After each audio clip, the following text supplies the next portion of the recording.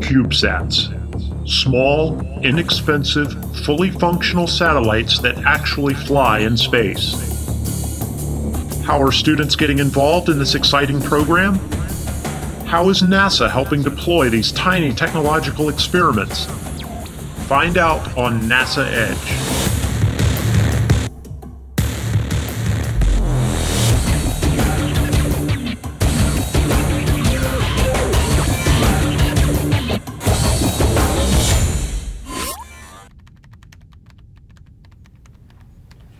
Hey, here's the interview I did with Garrett on CubeSats. Oh, the satellites, where you build your own satellites? Yeah, the interview that you didn't come to. Was that on the schedule? It's been a couple months at least. All right. Yeah, I'll well, check. I tell you what, check the schedule. We got Cal Poly in a couple days. I'll be there. I'll be ready for Cal Poly. Trust me. All right. We'll get this right. This CubeSat. This is good. All right. So Garrett, what made you want to get into this whole CubeSat business? I mean, you're launching some pretty expensive payloads down at Kennedy. I mean, why would you want to put some of these smaller CubeSats on with the primary payloads? And as you know, NASA is very big on these STEM activities, our science, technologies, engineering, and mathematics. Right. And also, it's training our current workforce, our new workforce for the future. Since '07, there's several success stories of these students that have been working on these CubeSats, has gone into industry, working with new industry partners, or actually coming to NASA and is working for NASA now. Now, you call this program the ELANA program? Yeah, Educational Launch of Nanosatellite.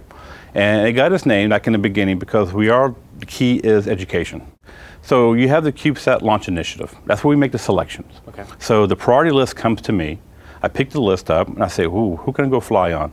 So I try to go find matches for these vehicles, and once I get a complement of payloads, we create the ELANA missions. Right now we're at ELANA 7 on our mission manifest list. Now, how many of these CubeSats can you put on a launch vehicle at one time? It all depends on which vehicle it is. Okay. On a Taurus XL, we were able to put one P-Pod. Now, a P-Pod can hold 3U of base or configuration. Now, that could be 3 1Us or 1 3U CubeSat size or configuration of those. On other vehicles, like an Atlas V, we can put 8 P-Pods on that vehicle. Oh, wow, okay. On Delta IIs, we were able to put 3 P-Pods. So this depends on which vehicle it is, the space allocated to us, and the amount of mass of performance left over from the primary. For the students, I mean, they're getting experience in building a satellite from the operations side, but also they're learning new science. But from your side, what are you getting out of it? Well, part of the project or the program is for the data that's collected from these spacecraft. NASA gets this information. So when we put one of these spacecraft up on orbit and it's studying space weather, NASA gets this data back. And we can identify it, we can analyze it and say, hey, this is some pretty good stuff. We want to take a bigger spacecraft and go do that region or not. Nice. Or we can take a look at new technologies, like we can fly a new processor chip, put it on orbit, see how fast it really does work on orbit, and then take that chip and then go put it in a big spacecraft. If I'm a university and I want to test a piece of material in space, they have to go through all the protocols that is necessary for that piece of material to fly into space, though, right? Yes. Okay. They have to meet the same requirements as the primary spacecraft. Okay. Actually, a little bit stricter, because we have to ensure that the CubeSat and the P-Pod themselves, the carrier, will not cause any harm to the primary spacecraft or the launch vehicle itself. So what's an example of a pretty exciting experiment that was done using a CubeSat? RAX-2, it flew on an MPP mission, and it was able to detect some space weather activity for the first time measured from space. Wow. Now, we measure from the ground, but they've actually measured from space. Another one, CXBN, has a sensor on it that's measuring a energy region in space that NASA has never studied before. And these are, very small, first of their kind, and there are problems with these. You get up there, you experience problems. That's what the whole idea is. Right. You learn from these things. And so there's a CXBN2 probably going to come down the pike and says, hey, we're going to make it better testing. RAX-3, we expect to see that one day? Probably so. But what we're also seeing is that they're taking the technologies from these small guys, these 3Us, 1Us, and they're building bigger spacecraft, because now they got the technology demonstrated to go and put bigger sensors on, because now they know how to go measure those particular regions. According to all the websites on the internet, it really is possible that I could build and fly my own satellite. When we head out to Cal Poly, Franklin and Chris can get some interviews, and I can do a little industrial research to help with my design. If I come up with a brilliant presentation, I could actually become a real player in the satellite community. We're here at Cal Poly at the CubeSat department talking about satellites. When you talk about satellites, it's exciting.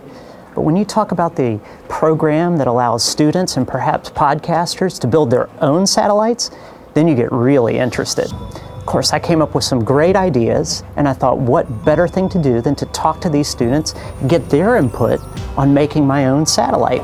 They were incredibly open-minded and helpful in sharing their designs. In fact, some of them actually dared me to use their designs. With some hard work and possibly some correspondence courses on engineering, I hope to make BlairSat a household name.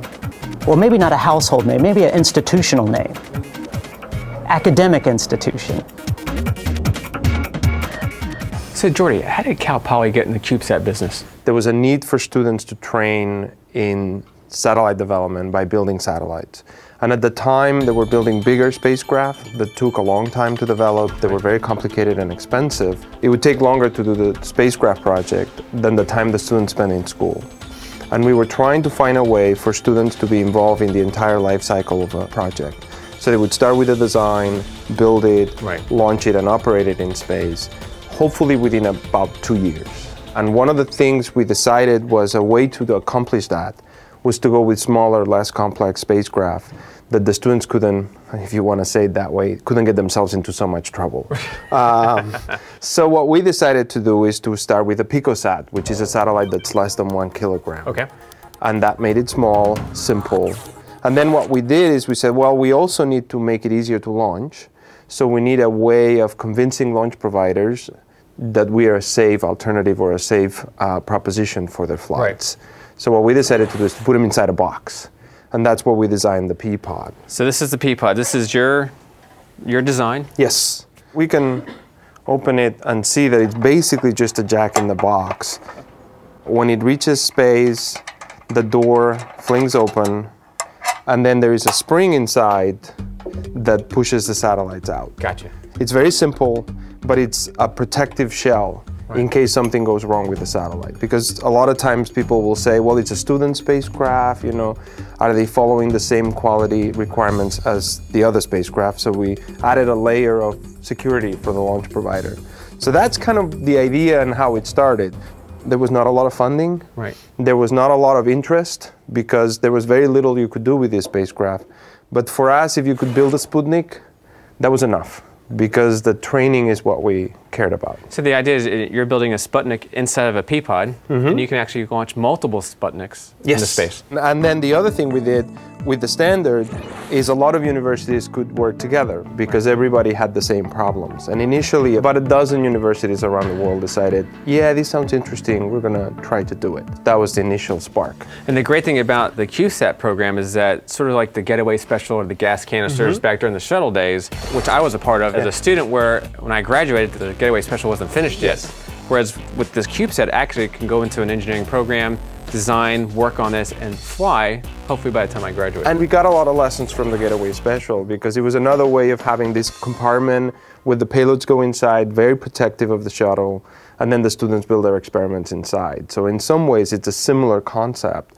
It's just that it's a free flyer and much smaller. I understand when you first started out, you were working with international partners for launch, using launch vehicles? Yes, initially it was difficult to get launches in the United States at reasonable prices, and we did our first few launches were in Russia, and it actually was a very valuable experience because it was the first time we put them in space. We proved the concept, we showed people that it could work, and very quickly people in the US decided this may be interested and started working on it. And in fact, NASA was one of the first US government developers. They lost the shuttle because of the accidents, and they needed to do some experiments, and they decided maybe we can do them in a CubeSat. And in fact, that became GeneSat, which was the first CubeSat launch in the United States. And it flew in an Air Force mission.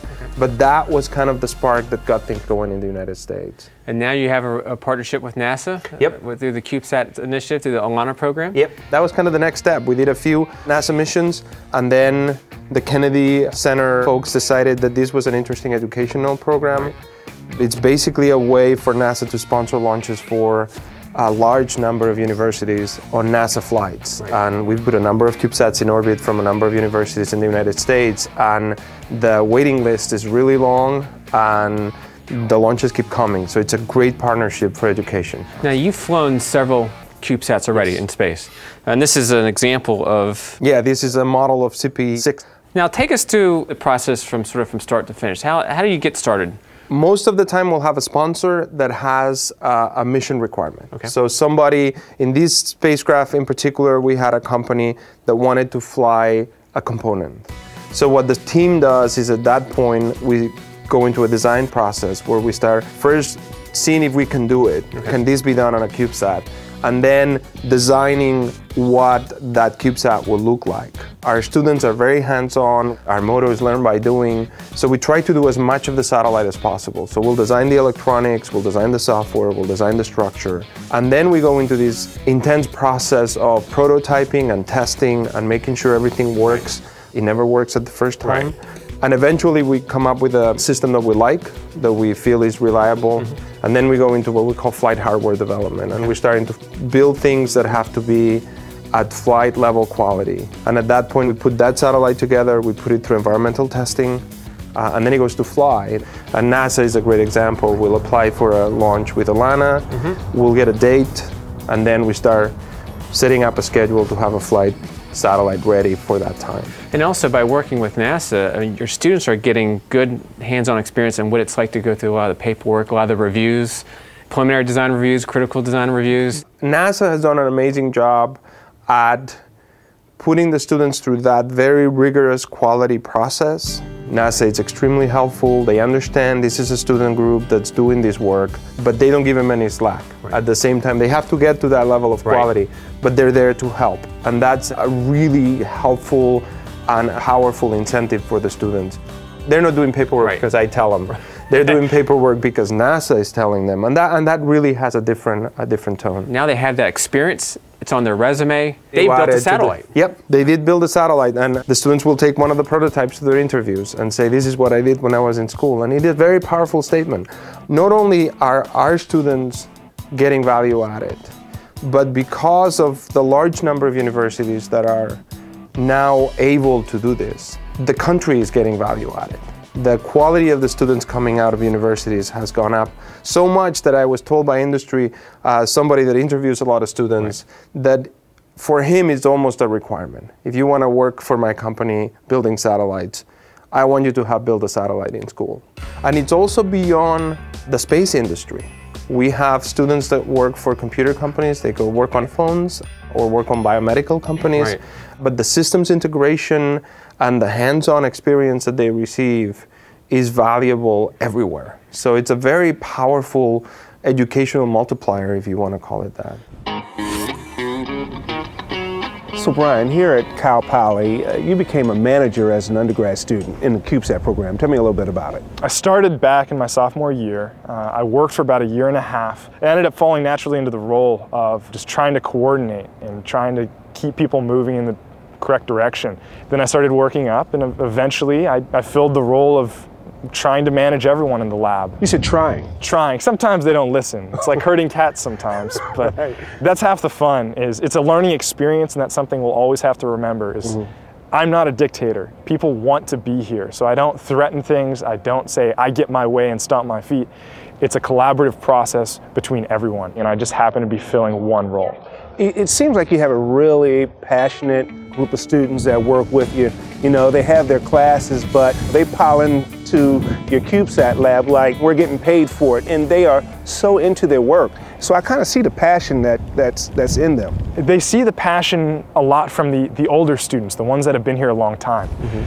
We used to take about 9 months to educate the people. When they first came into the lab, they felt like they'd just sit there and do nothing, and they'd say, why do I need to be here? And that's the same mentality that happens when you're in a class, when you're just sitting there going, why do I need to learn algebra? And you say, this has no application to the real world.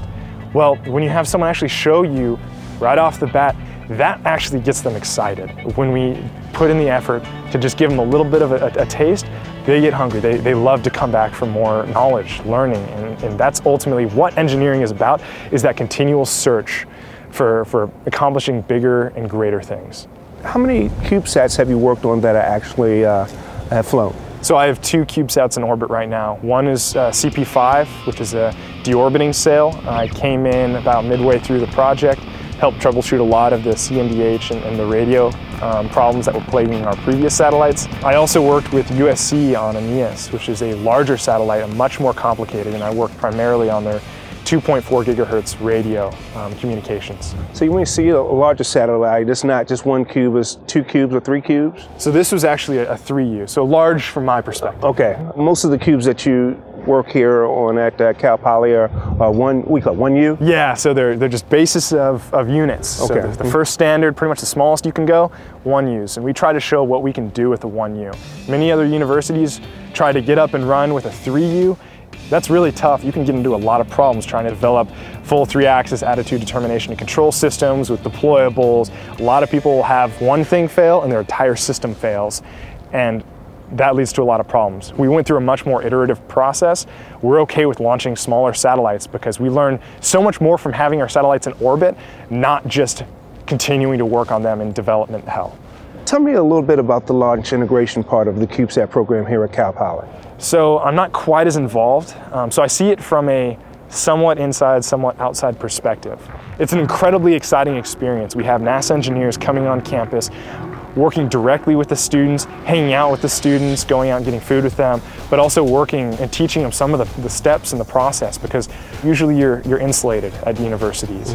So you get to see these NASA engineers that come in and say, hey, this is how we work on it in our industry, and some of which we try to copy, we try to use their vast knowledge, and sometimes we say, you know what, we're not going to be quite as thorough because it's going to get in the way of some of the really advanced development. We're just not ready for that yet.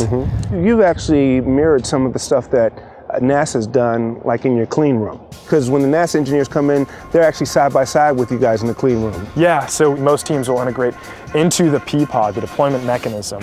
We will do the same. We just have to walk it over. Other teams will have to ship it over, or they'll come over themselves. But every team will meet up with our CubeSat team, the launch integration side. They'll meet NASA.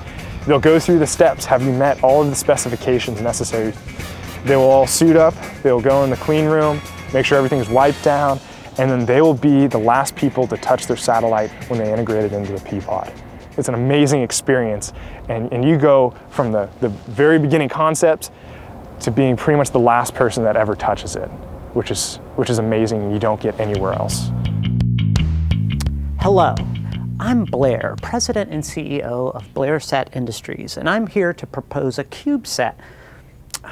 Hello. Hey, man. What's going on? Hey, not much. Hey, what guys. Are you doing here? Actually, I'm getting ready for my big CubeSat Elena presentation. I didn't see that on the schedule. You will see it this afternoon. Okay. Well, we were on our way back to the studios, and since we stopped by, we wish you luck, bud. Yeah. I appreciate that, because a lot went into this presentation. I mean, I actually went out and did a lot of research, talked to a lot of people, got good designs, I followed all the rules. I'm going to go out there and make an amazing presentation, and if successful, NASA Edge, probably within a month, will be flying their very own satellite. All right. Go out there and break a leg. Yeah. Yes, I'll do that. All right. Right back. Thanks, guys. Star Smile Strong. What do you think? You'll never make it. Hello, my name is Blair. I'm the co-host for NASA Edge and the CEO of BlairSat Industries, and I'm here to propose a satellite for your consideration for the Elena program. Oh, should be Alana program. The Alana program. Thank you. Have you ever found yourself using your GPS or using your cell phone and sometimes getting sketchy data on your GPS or a poor signal on your cell phone and wondered, wow, am I using this wrong, or am I in the smack dab in the middle of a solar event? Well, now you don't have to worry. With the satellite I'm proposing, you will get direct contact from a satellite to determine whether or not your poor performance of a GPS or cell phone is user-related or solar storm related. Here we have MagnetoStar 1. When deployed, the communications array opens up, deploys so that a signal can be perpetually sent to your cell phone, indicating that there's no magnetosference at all taking place. If there was a solar event and this is taken out of commission, you will no longer receive the signal, and you will know that even though I'm lost, it's okay, because it's not really my error. It's really the result of some solar activity up in the magnetosphere. So, who out there wants to add MagnetoStar 1 to their portfolio for Alana? I guess I have some concerns. We have requirements for CubeSats. They have to meet a certain size and weight, and that looks bigger than what a CubeSat should be. Well, actually, I'm glad you brought that up because this is scaled for demonstration. Have you had an external group that's looked at that to say, yeah, this is meritorious and it's something that's going to be useful? By external, do you mean like apart from family? And Blair, how about the science? Is the science tied to NASA's strategic goals for heliophysics? I'm in constant communication with the heliophysics group, but I haven't actually gotten feedback. It's not a loop yet. It's a one-way communication. So if you go and look at some of the strategic goals that NASA's science goals put out, you might see where there have open questions that they want to have answered. Oh. And then that could help you frame your science questions better for your mission. But don't we already have spacecraft on orbit that measures that solar event for us? Yes, we do. So why do we want to go ahead and put up another spacecraft if it doesn't have does it have educational benefit, Diane? Well, that's the question I was going to ask you, Blair. As you said, this is the Alana program, and the first E is education. One of the important aspects of that is the student involvement and how are students a part of this. I've asked some students if they'd be interested in working on it. They have some pretty strict requirements, actually, that I haven't been able to meet. One of the things that's important for NASA is that development of the next generation workforce. So we're looking at something that helps them gain the skills that would allow them to work with and for NASA, whether it's as civil servants, whether it's with contractors, whether it's scientists, out at the universities. So you're suggesting getting them to actually participate in building and actually making sure that MagnetoStar 1 actually functions properly? Absolutely. Yeah. I would love that, actually. Is there any new design or new technology that you plan on testing as part of your BlairSat? It's really all new to me. Another thing, Blair, that we also consider when we evaluate proposals is schedule. When will your flight article be ready to fly, because that determines if there's a launch available if you get selected, and also your funding profile. Are you completely funded to go forward and create this satellite to completeness? I'm willing to receive funding, yes. Well, Blair, I think it's really ingenious on your part that you've gone from a design to a basic idea of a prototype. Hey, this is. I mean, look at it. It went from here to here like that. I mean, I was in the workshop in my garage putting this together, and how often do you get this? I mean, not very often. It takes real creativity and ingenuity to get this far. So I believe with student help, I can get some funding and the commitments and maybe get this thing launched, which would be very important for Alana. Alana, yes. Wow, that was awesome. I can't imagine the presentation going any better than that. You could tell they loved my CubeSat. It looks like the sky's the limit here. It's about time to move to mass production. It looks like NASA Edge is finally on the map, and I'm finally going to get the respect in the scientific community I deserve.